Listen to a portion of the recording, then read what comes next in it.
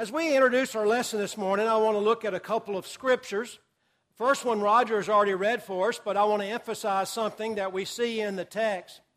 Notice in this discussion, as Paul's making his defense before these rulers, before he heads to the city of Rome, notice after he's talking to Agrippa, and Agrippa is being slowly convinced that the prophets were true about what they said about Jesus Christ.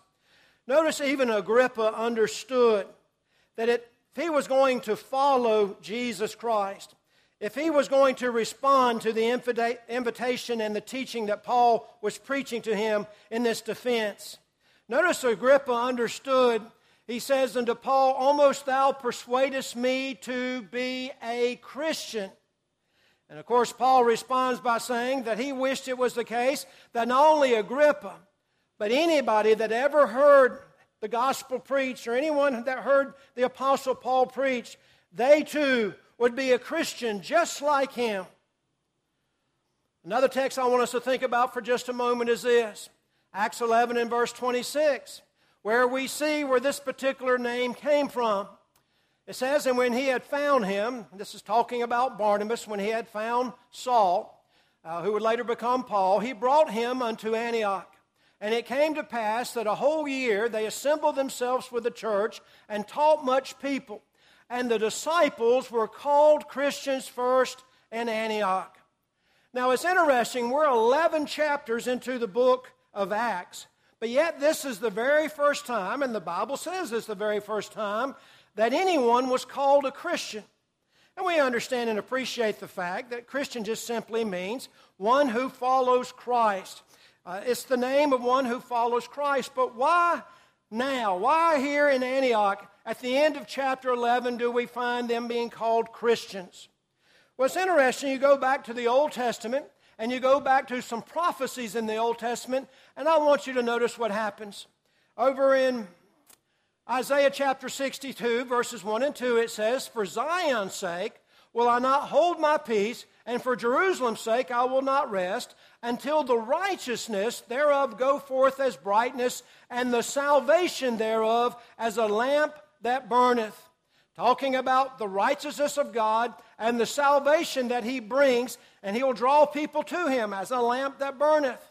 And then it goes on in verse 2 and says, "And the Gentiles shall see thy righteousness, and all kings thy glory, and thou shalt be called by a new name, which the mouth of the Lord shall name."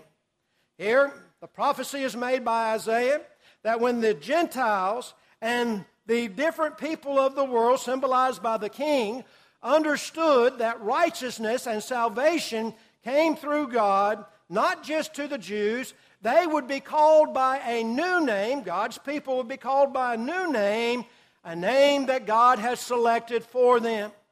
So notice what happens here in this text. When the Gentiles see thy righteousness. So what happens here in Acts chapter 11? As we read through the book of Acts, we see the beginning of the church there in Acts chapter 2. We see how the apostles dealt with different activities going on in the church. We see preaching being done by Peter and others in the region of Samaria. But when you get to Acts chapter 11, we have the story of the very first Gentile convert by the name of Cornelius.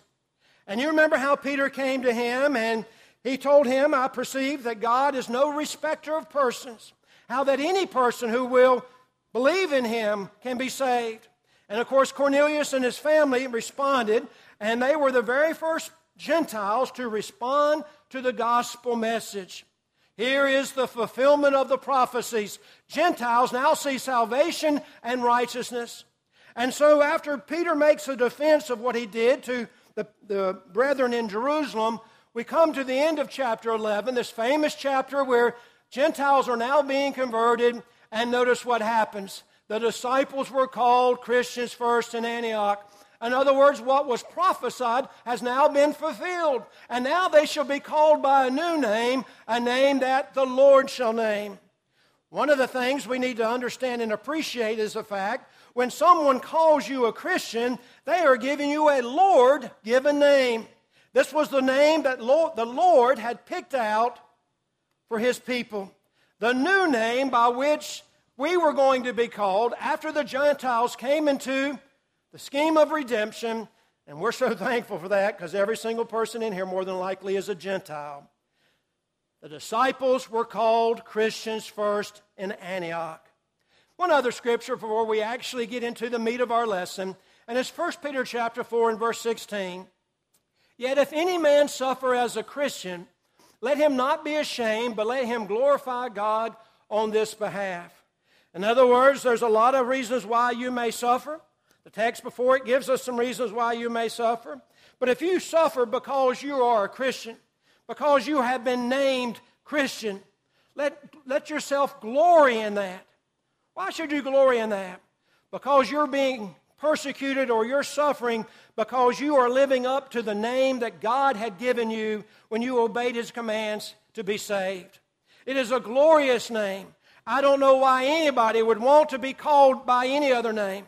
It's the greatest name because it's a name that has been given to us by the Lord Himself, and it symbolizes the greatest relationship that mankind can ever have, and that is because of Jesus Christ dying on the cross to save us from our sins, we can be forgiven and spend eternity with God and the redeemed of all the ages in heaven.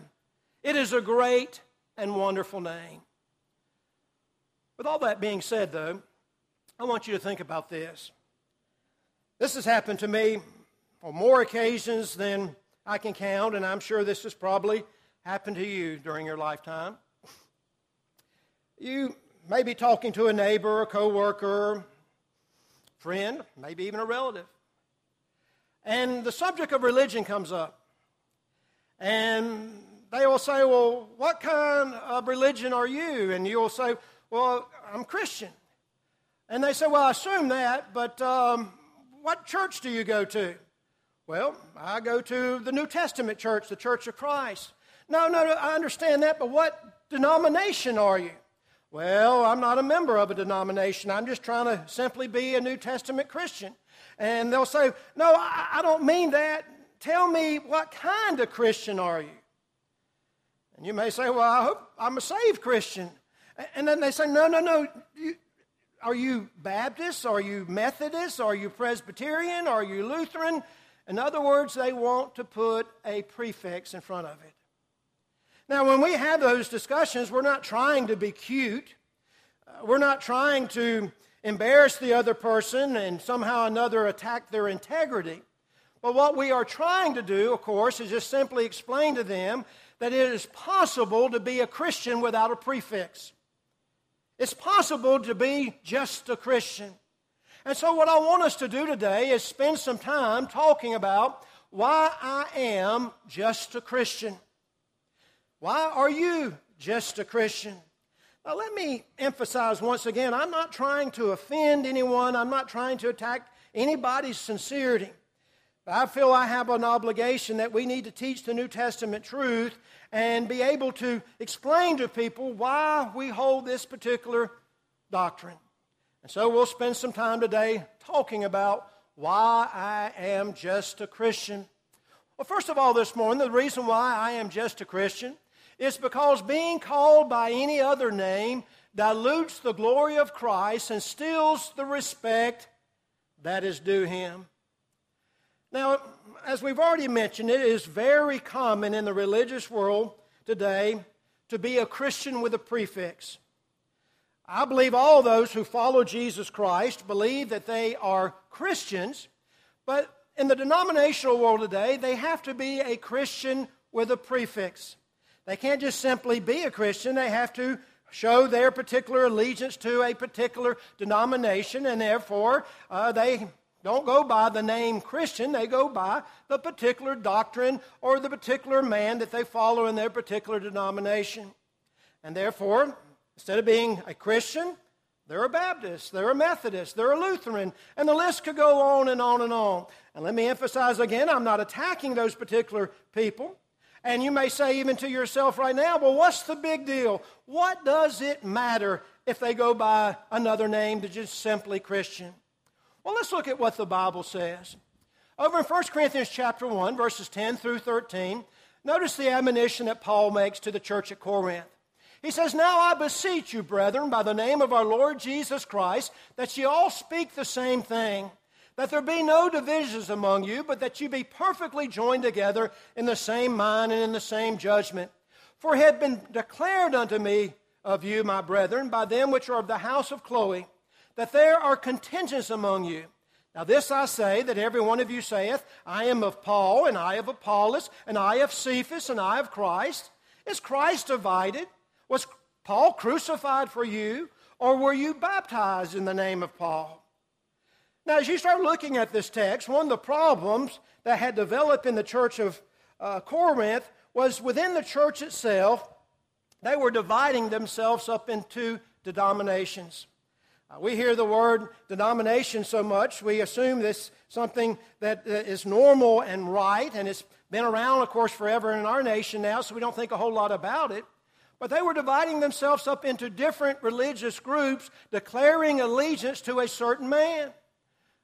Some said, well, Apollos is my preacher. I'm going to stick with him. Oh, no, another one said, well, Cephas or Peter's my preacher. I'm a follower of him. Somebody else said, well, I believe the teachings of Paul are the best, so I'm a follower of him. They had a bad case of what we might call preacheritis. And they had began to form little groups within the church at Corinth, little denominations, if you will.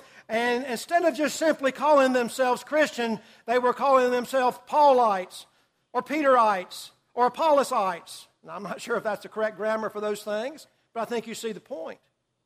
But what did Paul say? He was saying, is Christ divided? Did Christ intend for us to divide ourselves up into these little groups with different names? Was Paul the one that was crucified for you? And the obvious answer is no, Christ was crucified for you. Were you baptized into the name of Paul? And the obvious answer once again, no, I wasn't baptized into the name of Paul. I was baptized into the name of Jesus Christ.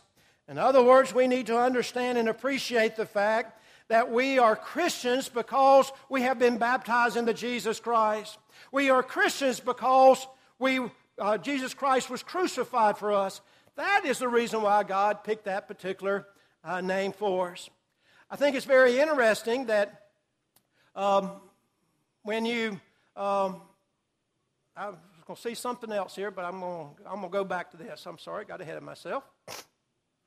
When you think about the fact how that Christians is the name that were given to us, I want you to think about this for a few moments. We firmly believe in baptism. We believe that the Scriptures teach it. We practice baptism. We believe that in order for a person to be saved, they need to be baptized according to the commandments of Jesus Christ.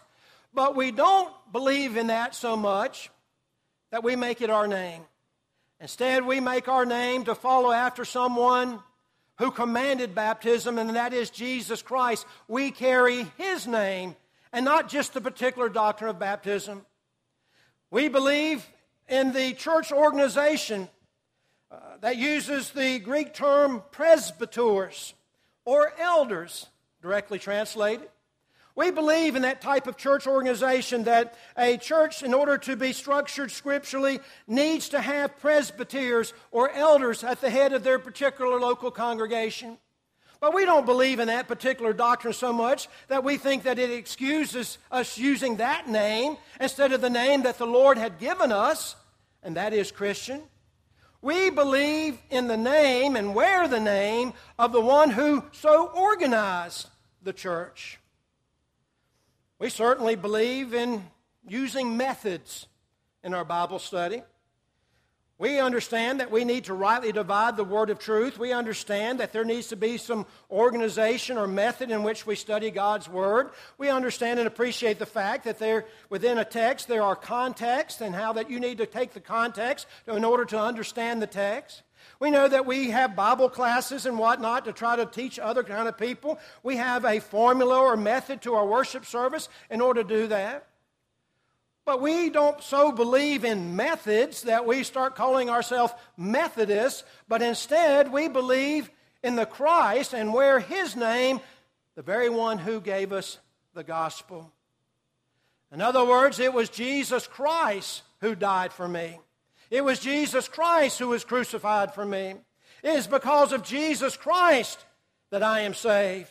And therefore I simply want to be called a Christian, because that is the name that gives Christ the glory and gives Him the respect that is due Him. I appreciate so very much the reformers who came before us, such people as Martin Luther.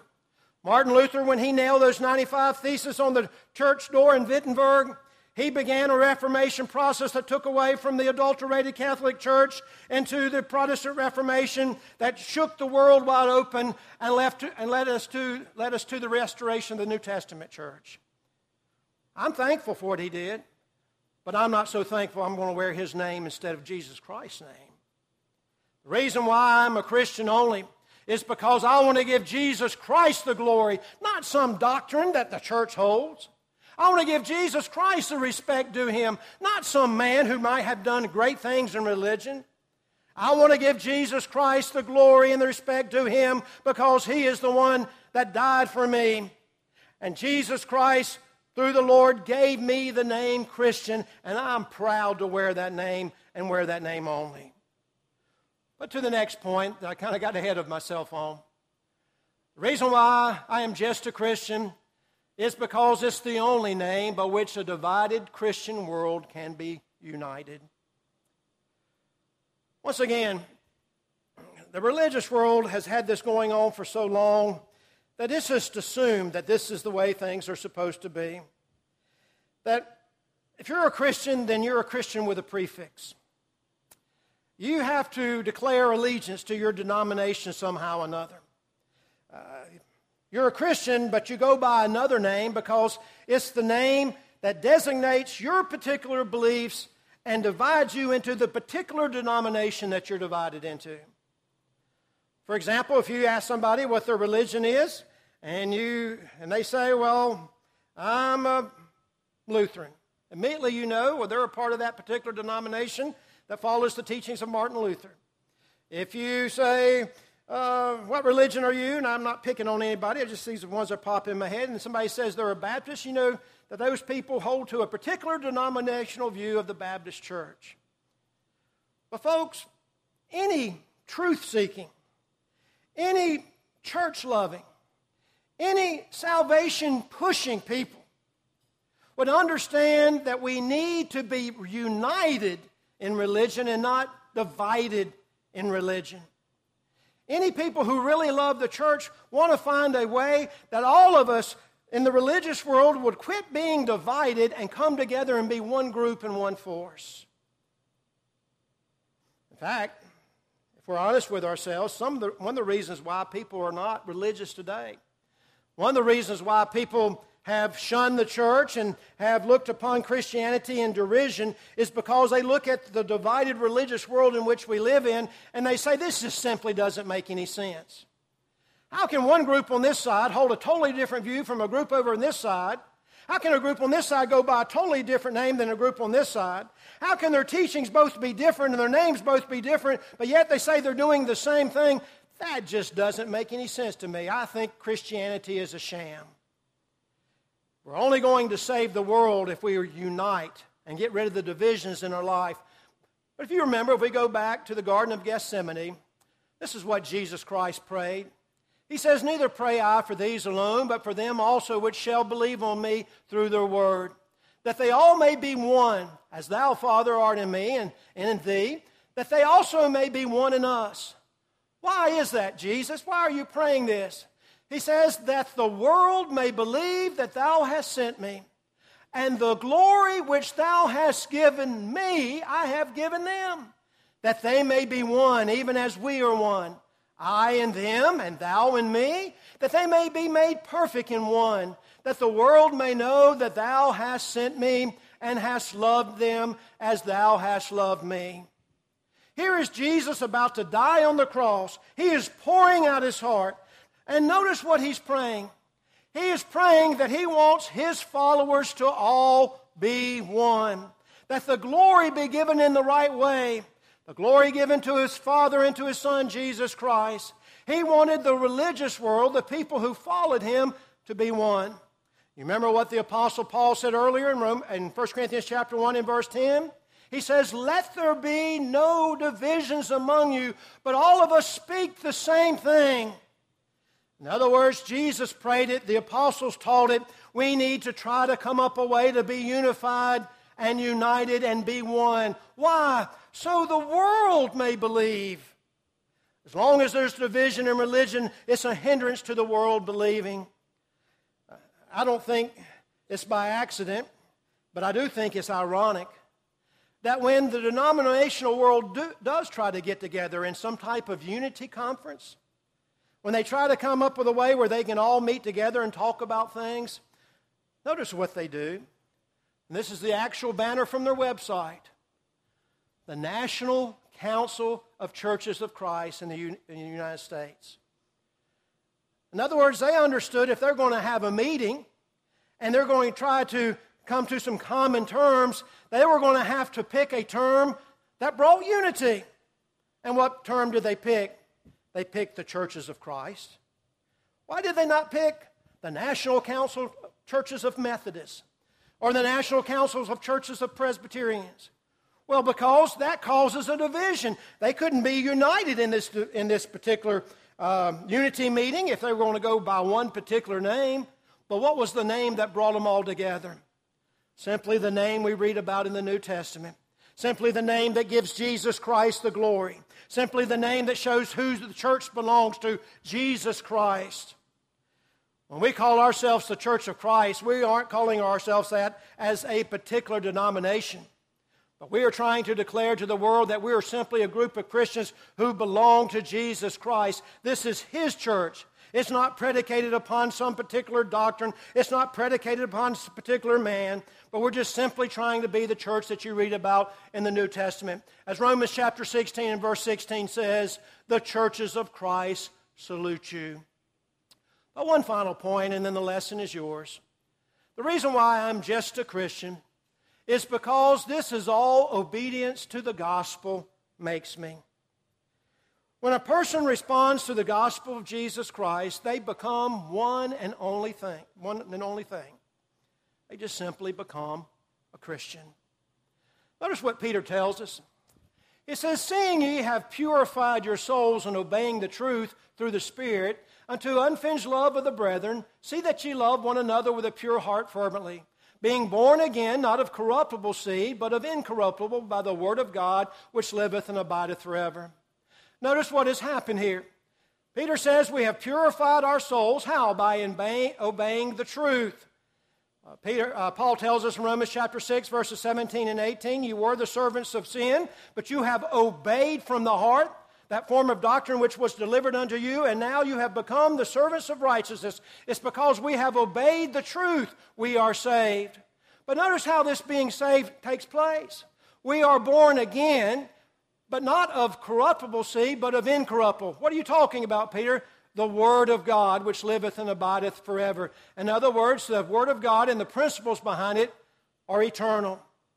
I think all of us are familiar with the story or the parable of the sower that we read about in Luke chapter 18. How there was a sower that goes out and he casts his seed, and some falls on the wayside, some fall among thorns, but there's some that fall upon good and honest hearts, and they bring forth fruit. Well, Jesus explains the parable, and what does he say in verse 11? He says, "Now the parable is this, the seed is the word of God." Now notice what happened here. We are purified by obeying the truth, and the seed that we are born again from is the incorruptible seed, the Word of God. And then Jesus uses the same illustration in his parable of the sower. Now, why do you think both of them uses the idea of seed there? Well, we understand and appreciate the fact that when we make a mental image of seed, we see something being planted in the ground, and whatever that seed may be, that's what's going to come out of the ground. If I plant corn, corn's going to come up. If I plant potatoes, potatoes are going to come up. If I plant green beans, green beans are going to come up. The point being this: when the unadulterated Word of God, the incorruptible Word of God, is planted into someone's heart and they purify their souls by obeying the truth, what does that make them? The only thing that it makes them is a Christian. It doesn't make them anything else. It defies the laws of logic to say, well, I plant corn and green beans come up. Or I plant green beans and corn comes up. The only thing that planting the Word of God by obeying the gospel of Jesus Christ is going to produce is simply a Christian. So to be something else, we have to go somewhere else.